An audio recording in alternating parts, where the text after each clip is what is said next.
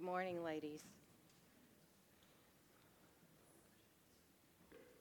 It's good to see all of you here once again after our little break last week. I hope you enjoyed your time together with families and doing things. I actually very much enjoyed last week because it gave me extra time to prepare for this morning. So just lots of good time. I forgot to introduce myself. I'm Bev Tiefel.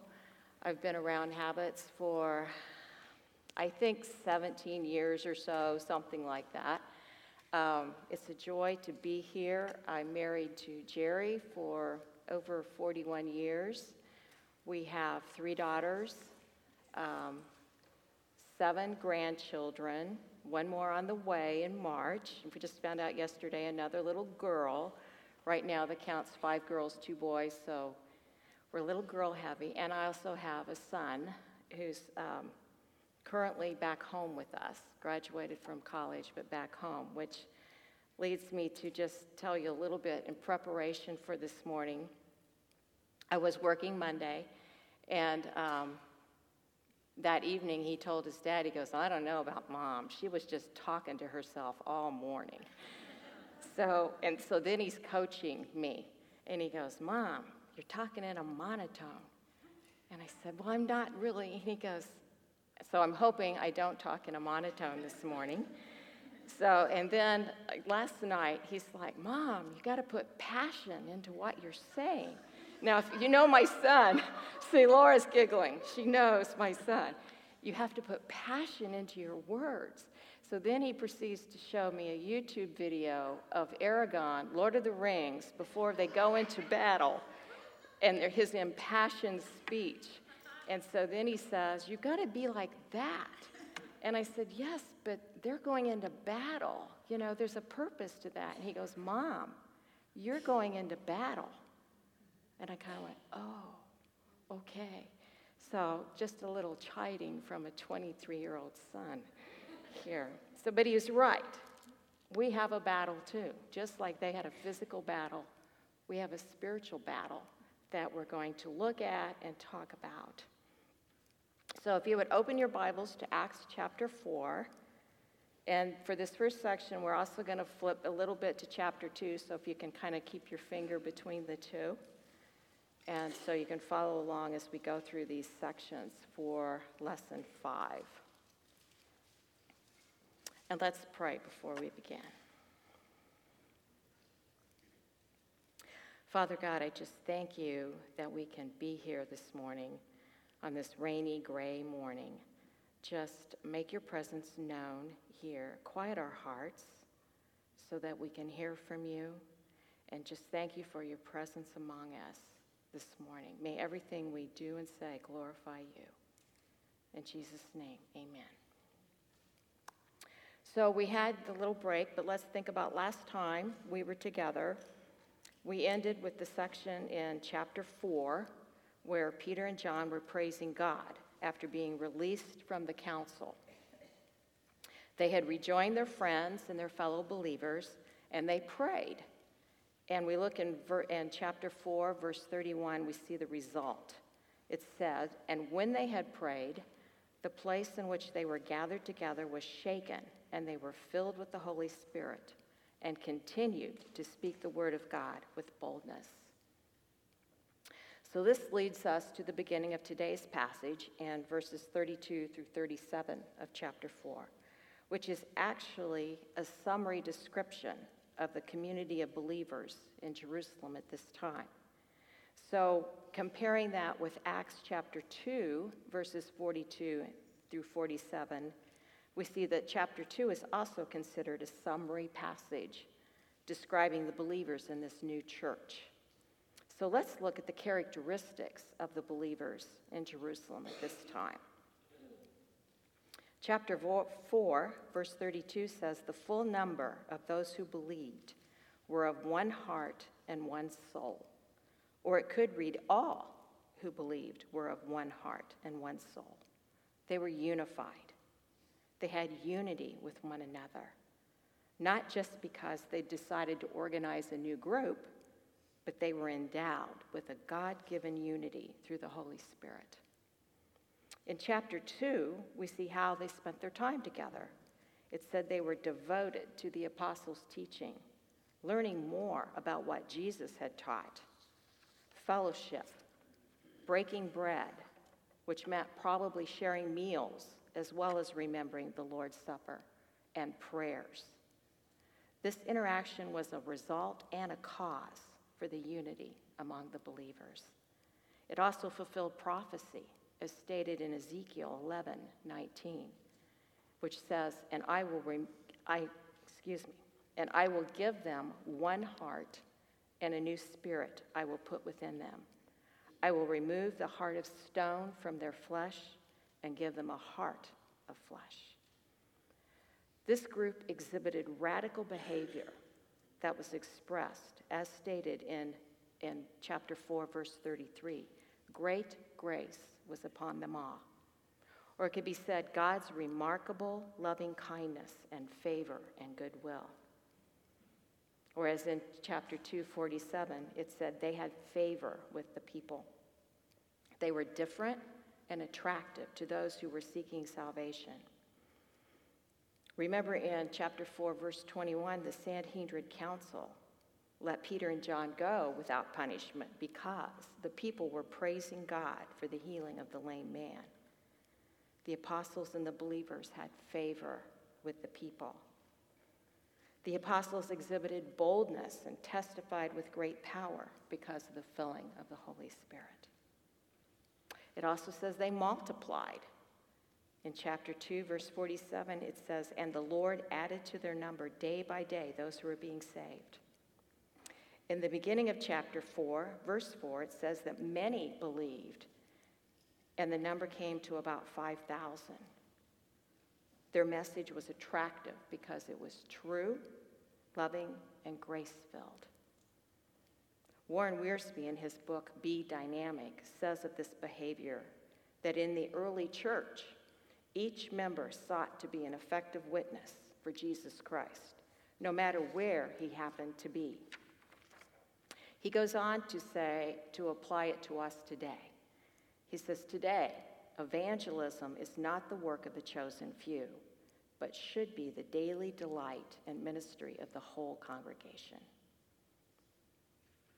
Because of this unity and evidence of love shown to one another, in verse 34 we read, there was not a needy person among them. They practiced generosity. Let's think a minute about who among the believers might have had need. What about the apostles themselves? As they had followed Jesus for 3 years, left their livelihoods, left families, did not support themselves with jobs. As we recall, Peter, James, John, and Andrew had been fishermen in Galilee. And Matthew was a tax collector. I don't think he could go back to his job now. So they might have had financial need as they were staying in Jerusalem rather than going home. And there might have been others who, by receiving salvation by faith in Jesus, might have lost their jobs. So we look at verses 2:45 and chapter 4:34 and 35, and they state essentially the same thing. There was not a needy person among them, for as many as were owners of land or houses sold them and brought the proceeds of what was sold and laid it at the apostles' feet, and it was distributed to each as any had need. There actually was an Old Testament pattern for this that was given to the Israelites when they were to enter the Promised Land, and it's recorded in Deuteronomy 15, verses 4 through 11. It says, but there will be no poor among you, for the Lord will bless you in the land that the Lord your God is giving you for an inheritance to possess. If among you one of your brothers should become poor, in any of your towns within your land that the Lord your God is giving you, you shall not harden your heart or shut your hand against your poor brother, but you shall open your hand to him and lend him sufficient for his need, whatever it may be. You shall give to him freely, and your heart shall not be grudging when you give to him, because for this the Lord your God will bless you in all your work and in all that you undertake. So what was practiced here in this new church in Jerusalem was outright displays of generosity and love for one another. This was not only giving from income, but sacrificing assets in order to meet the needs of the Christian brothers whenever need arose. This was a selfless, sacrificial, and voluntary act to serve the needs of the body of believers as each had the ability to give. Radical behavior that demonstrated to all those around that this indeed was the work of God, a result of following and having faith in Jesus and being filled with the Holy Spirit. And so now we meet the man called Barnabas, son of encouragement.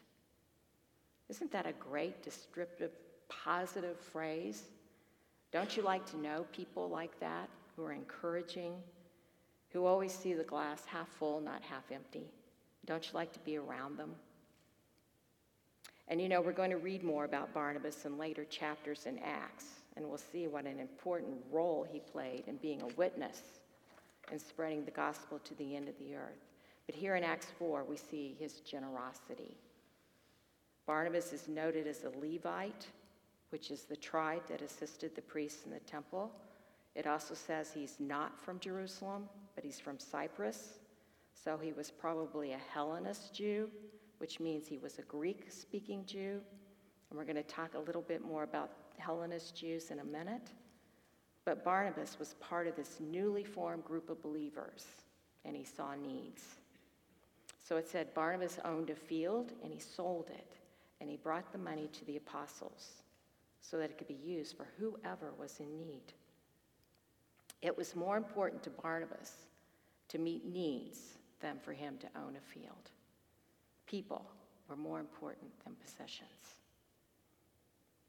And as this event was written into this narrative by Luke, it's evident that the generosity of Barnabas became widely known among the believers.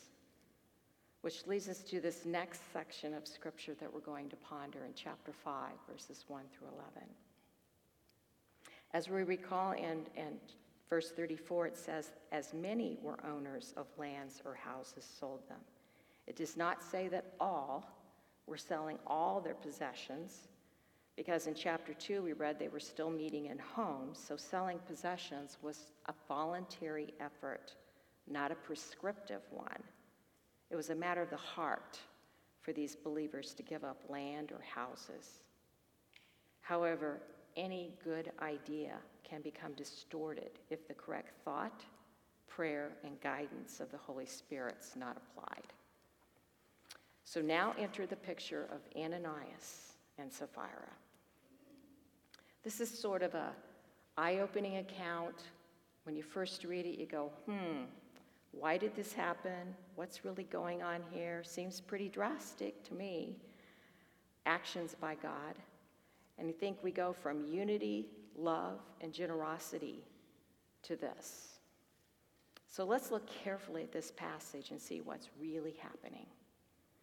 Interestingly, the name Ananias means God is gracious. And the name Sapphira means beautiful. But let's see if they really did live up to their names' meanings. So follow along as I read these first 11 verses. But a man named Ananias with his wife Sapphira sold a piece of property, and with his wife's knowledge, he kept back for himself some of the proceeds and brought only a part of it and laid it at the apostles' feet. But Peter said, Ananias, why has Satan filled your heart to lie to the Holy Spirit and to keep back for yourself part of the proceeds of the land? While it remained unsold, did it not remain your own? And after it was sold, was it not at your disposal? Why is it that you have contrived this deed in your heart? You have not lied to man, but to God. When Ananias heard these words, he fell down and breathed his last. And great fear came upon all who heard of it. The young men rose and wrapped him up and carried him out and buried him. After an interval of about 3 hours, his wife came in, not knowing what had happened. And Peter said to him, "Tell me whether you sold the land for so much." And she said, "Yes, for so much." But Peter said to her, "How is it that you have agreed together to test the Spirit of the Lord? Behold, the feet of those who have buried your husband are at the door, and they will carry you out." Immediately she fell down at his feet and breathed her last. When the young men came in, they found her dead, and they carried her out and buried her beside her husband. And great fear came upon the whole church and upon all who heard of these things. So it says they sold a piece of property which was voluntary. They did not have to sell it, and even if they did sell it, they could have said, "Well, we sold this land, and out of the proceeds, we're going to give X number of dollars to the church," rather than implying that they were giving the entire amount of the proceeds, as is stated in verse 1, that they had kept back some of the proceeds for themselves. They wanted the credit and the prestige for sacrificial generosity without the inconvenience of it. So Peter asks, "Why did you contrive this deed in your heart? You have not lied to men, but to God." So let's think about all the sins that are here. They're multiple. Lying, obviously, that's the first one, lying. They did lie to men about the amount because they perceived that this was the total. But more importantly, they lied to God to think that God would find this acceptable. Ananias was not honest with himself about why he had contrived such a deed. And that's exactly what this is, contrived. Or the word that came to my mind was schemed. I actually looked up synonyms of the word contrived, and it means false, unnatural, artificial, forced, fixed. It was not a natural outflowing of a regenerated heart. And he was certainly not honest with God about why he would develop such a plan. This gift or sacrifice was not offered for the right reasons.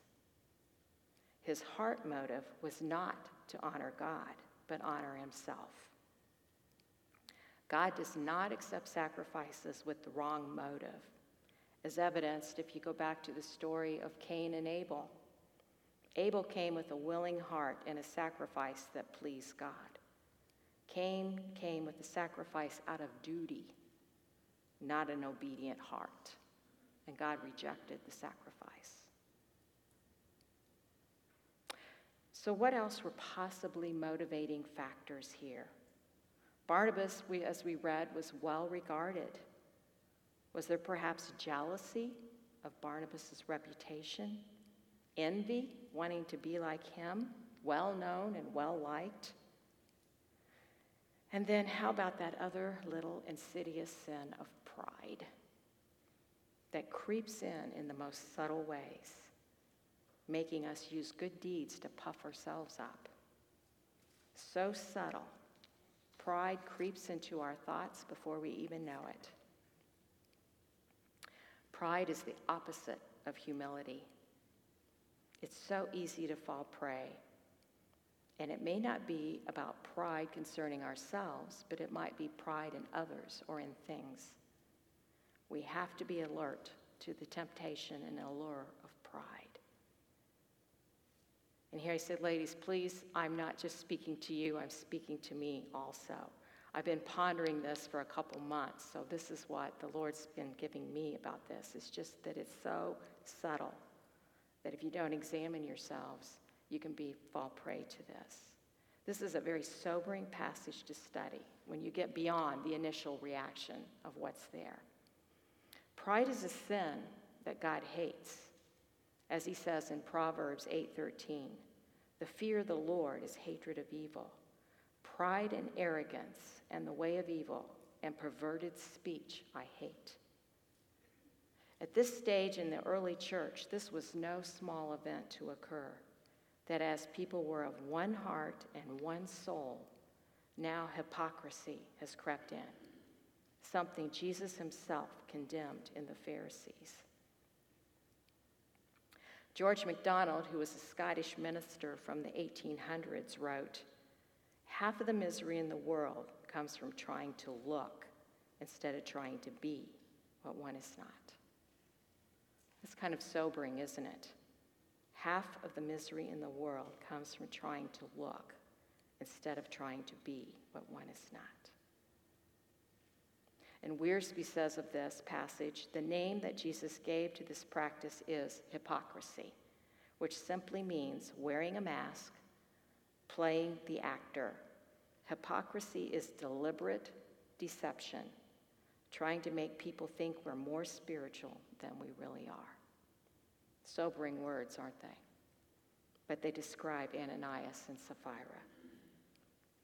This was the beginning of the church, established by Jesus Christ, a new period in salvation history. And again, there's historical evidence that the Lord God is protective of any new period in the history of the Israelites and here in this period of the church. We go back to Joshua, we read the story of when the Israelites had entered the promised land and they took the city of Jericho.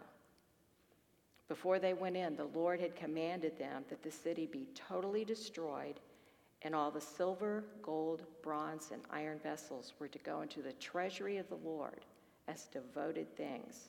There was nothing to be taken personally from the destruction, and he gave the warning.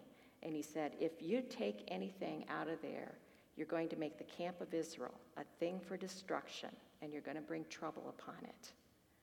So in Joshua 7, we read, but the people broke faith in regard to the devoted things, for the man Achan took some of the devoted things.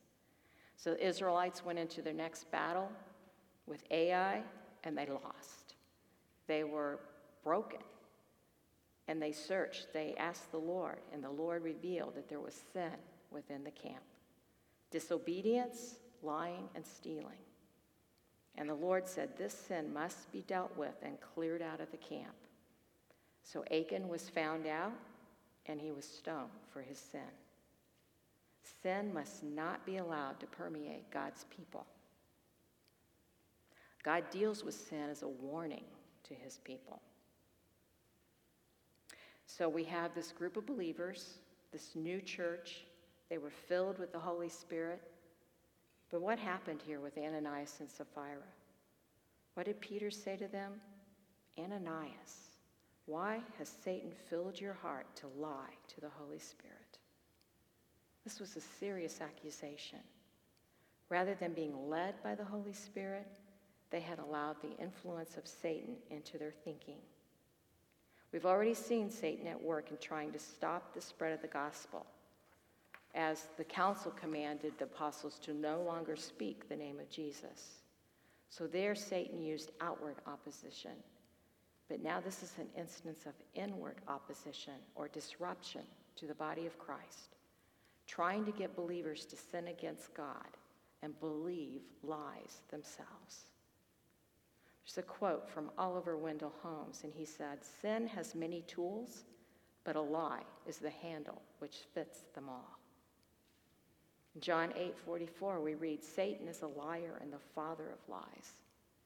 If he can get us to believe even one small untruth, he can snare us into believing more and more and stray from God's truth. It's serious sin that can permeate and destroy. Falsehood ruins fellowship.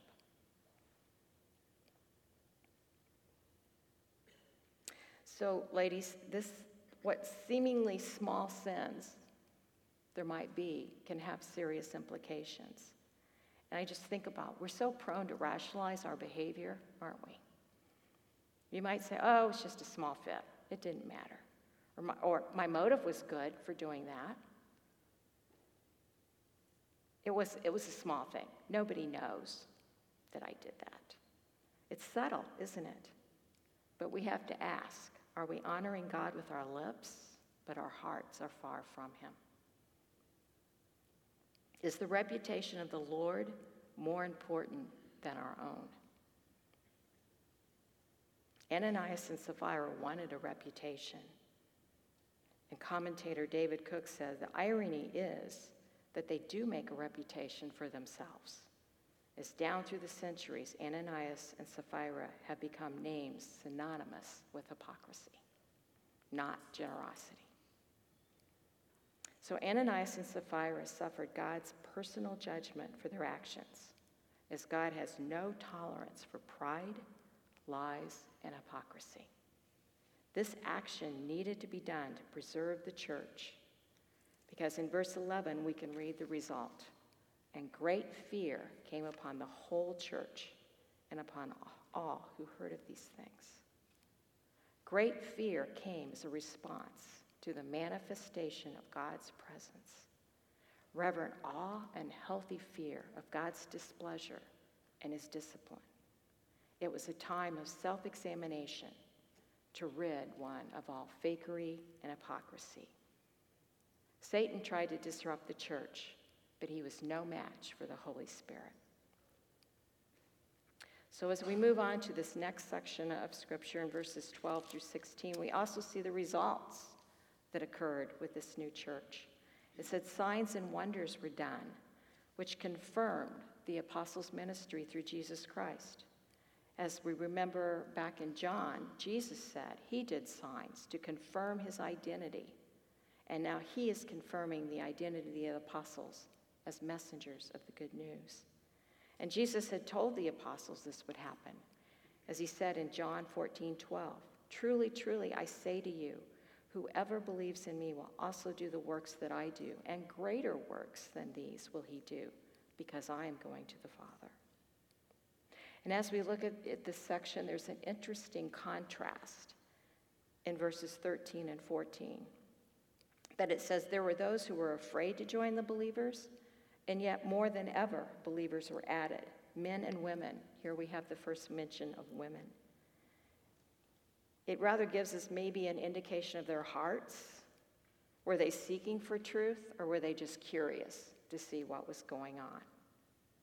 And in the midst of physical healings, it says more than ever, believers were added to the Lord. Wiersbe says of all these miracles, he quotes, "The greatest miracle of all is the transformation of a lost sinner into a child of God by the grace of God. That is the miracle that meets the greatest need, lasts the longest, and costs the greatest price, the blood of God's Son." The explosion of growth in the new church in spite of trials and opposition. So it was probably no surprise to the apostles that the Sadducees were once again enraged by the growth of the church and all that the apostles were doing. We saw previously the council had commanded Peter and John to stop teaching in the name of Jesus. However, at that point, they never say Jesus. They just say, stop teaching in that name, as they must have understood there's power in the name of Jesus, and they did not want to acknowledge that. So this time, as we read this section, all the apostles were taken into prison for an overnight stay. So let's look at the contrast here between the words and actions of the council and the apostles. It's interesting to read the verbs that describe the council in this section. In verse 17, it says they were filled with jealousy or envy or resentment. Verse 24 says they were greatly perplexed, wondering, what would this come to? In verse 33, they were enraged and wanted to kill them. Uncertainty as to what to do. And then we see they sought God. They did not seek godly counsel, but counsel from man. The counsel meant to enforce their power and intimidate the apostles to conform to their will. So as we read through this passage in verses 17 through 42, we find the apostles do not resist arrest. They go to prison. When an angel of the Lord instructed them, they obeyed. They taught in the temple. When the captain and the officers came once again to arrest them, the apostles went with them. When questioned by the high priest, they confidently answered with truth. When they were beaten, they rejoiced that they had suffered for the name of Jesus. Quite a contrast in demeanor and in the end results. This council was so content in themselves and their perceived authority that they could not even see God working in all of this. And there's a bit of irony that again confirms what's going on here. As you know, the Sadducees did not believe in resurrection, and they didn't believe in angels either. So the fact an angel of the Lord released the apostles from prison did leave them greatly perplexed. How on earth could this have happened? And the apostles were instructed to go teach all the words of this life. They were giving eternal life, while the council was speaking words of death. The council tried to stop the miracles from happening, but the miracles only multiplied, as did those who believed. This council was indeed perplexed, as we read in chapter 4 that they noted the boldness of Peter and John, that they were uneducated, common men, and yet here they are once again in defiance of the council's command. And note the council's accusation. They said, "You have filled Jerusalem with your teaching, and you intend to bring this man's blood upon us." Didn't they remember what they had said a few months earlier, as recorded in Matthew 27, when Jesus was before Pilate? Pilate, remember, washed his hands, saying he was innocent of this man's blood. But all the Jewish people said, "His blood be on us and our children." They had brought Christ's blood upon themselves by their former actions, not by the teaching of Peter and John. The truth was and is, as Peter proclaimed, the God of our fathers raised Jesus, whom you killed by hanging him on a tree. Rather than being the judges, the council now becomes the accused, looking for a defense. Peter and the apostles were confident and bold in their faith in Jesus, enabled by the power of the Holy Spirit, and they were not backing down in the midst of authority of man. They did not attempt to defend themselves, but they only proclaimed Jesus. They once again confirmed that they were eyewitnesses. How could anyone refute the witness of so many agreeing to the same thing? So the council said, what to do now? So now, in the midst of these Sadducees, there's one Pharisee named Gamaliel. Gamaliel was one of the most respected Pharisaic leaders of his time. He was highly esteemed by the people, yet considered rather liberal in his applications in the law and moderate in his approach to problems. And as we'll read later in Acts, Gamaliel was actually the teacher of Saul, or as we know him, Paul. That the Sadducees would heed the words of a Pharisee shows their esteem of the man. Gamaliel believed that God is in control of everything happening, but he also believed in free will. So in this text, he attempts to maintain order among the council and use logic rather than their emotions. In verses 38 through 39, Gamaliel cautions exercising free will in opposition to God's will. Good choice.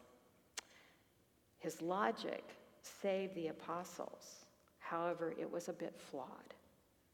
His not making a decision was really a decision. He did not believe the apostles. If he really wanted to know if this was a work of God, wouldn't he have investigated it further? He had perceived this unusual boldness among them. He had witnessed the miracles done, and yet he couldn't make up his mind about whether this was God at work. So he took the easy way out, had the apostles flogged and released. And once again, the apostles were warned to stop teaching in the name of Jesus. But the council was powerless to stop them because they were still in fear of the people. God's unstoppable gospel. These attacks and threats only made the apostles more determined to fulfill their mission, to spread the gospel to the end of the earth.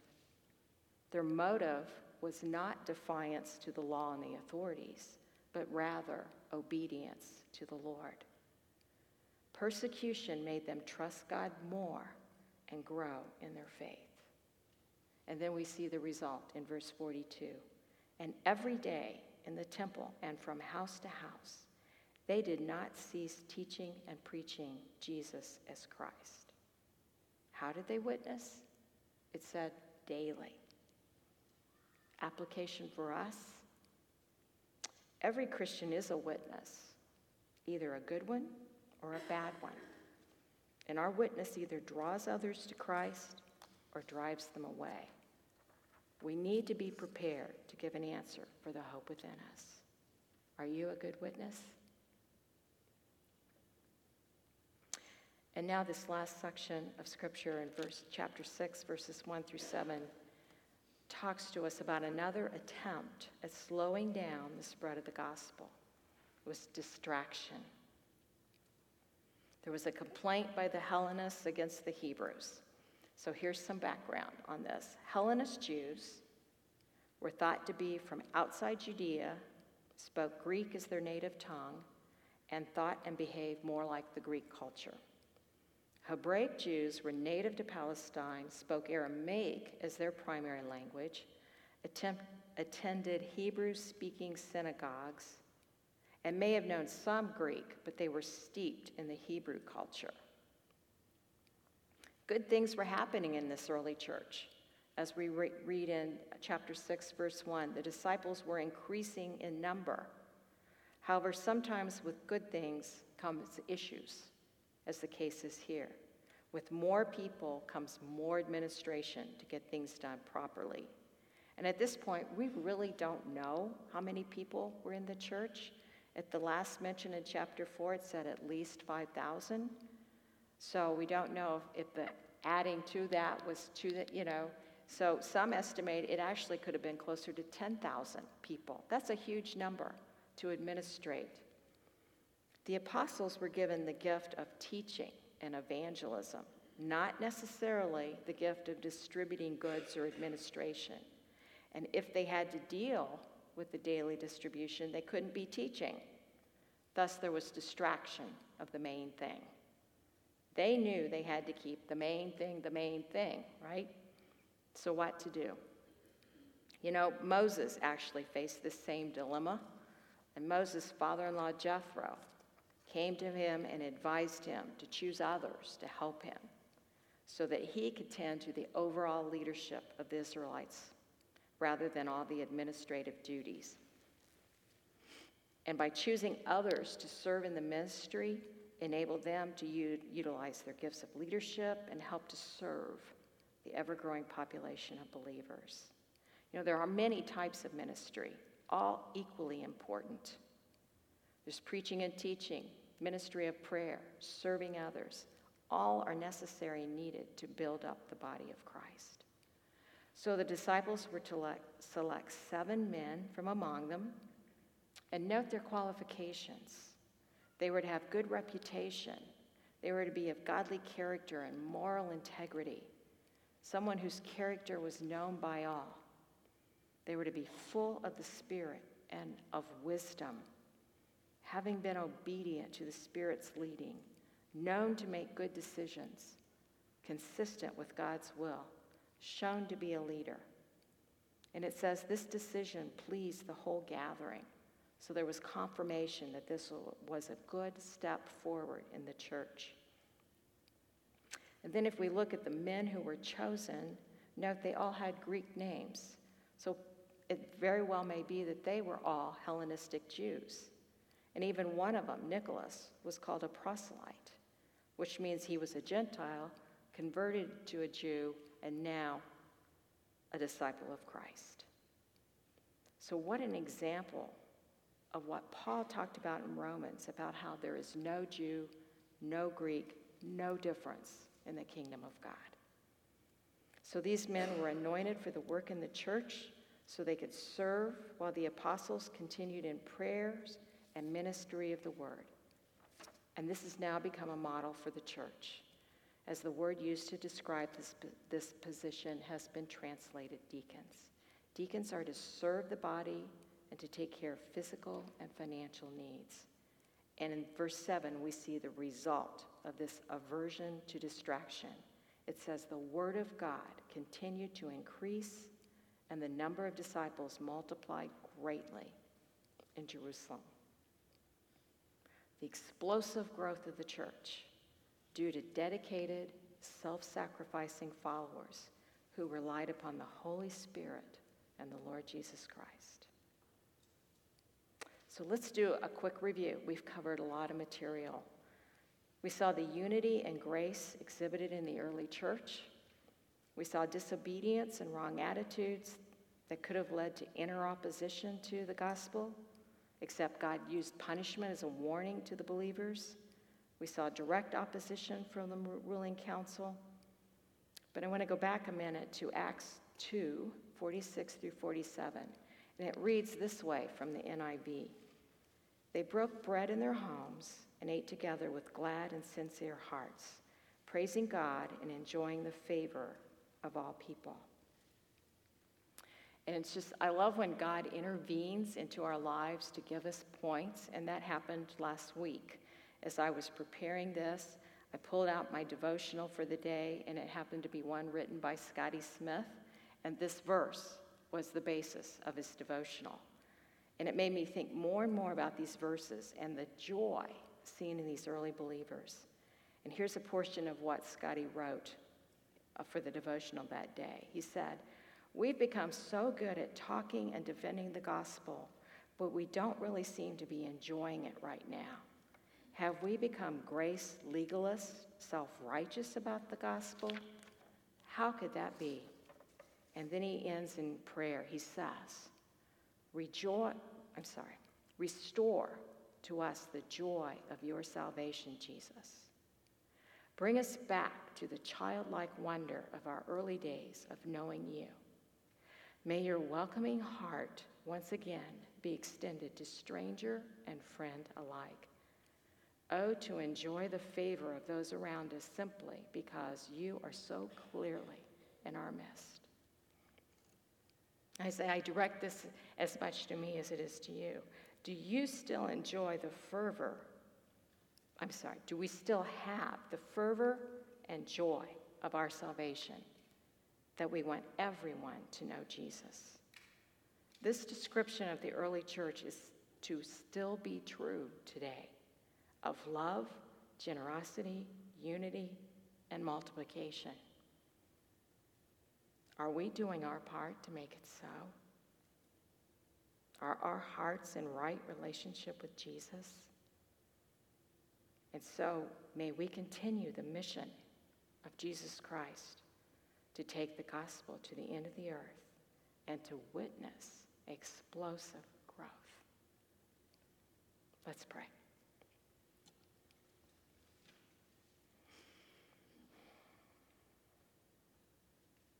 Father, I just rejoice in these words that you've given us, the joy of our salvation. I just pray that we all examine our hearts to make sure we have the right motives and that we only bring honor to you. Thank you for this time that we've had this morning, and I pray for the discussion groups, that there'll be sweet sharing among each other. Just thank you for this day and all that you've done for us. In Jesus' name I pray. Amen. You are dismissed.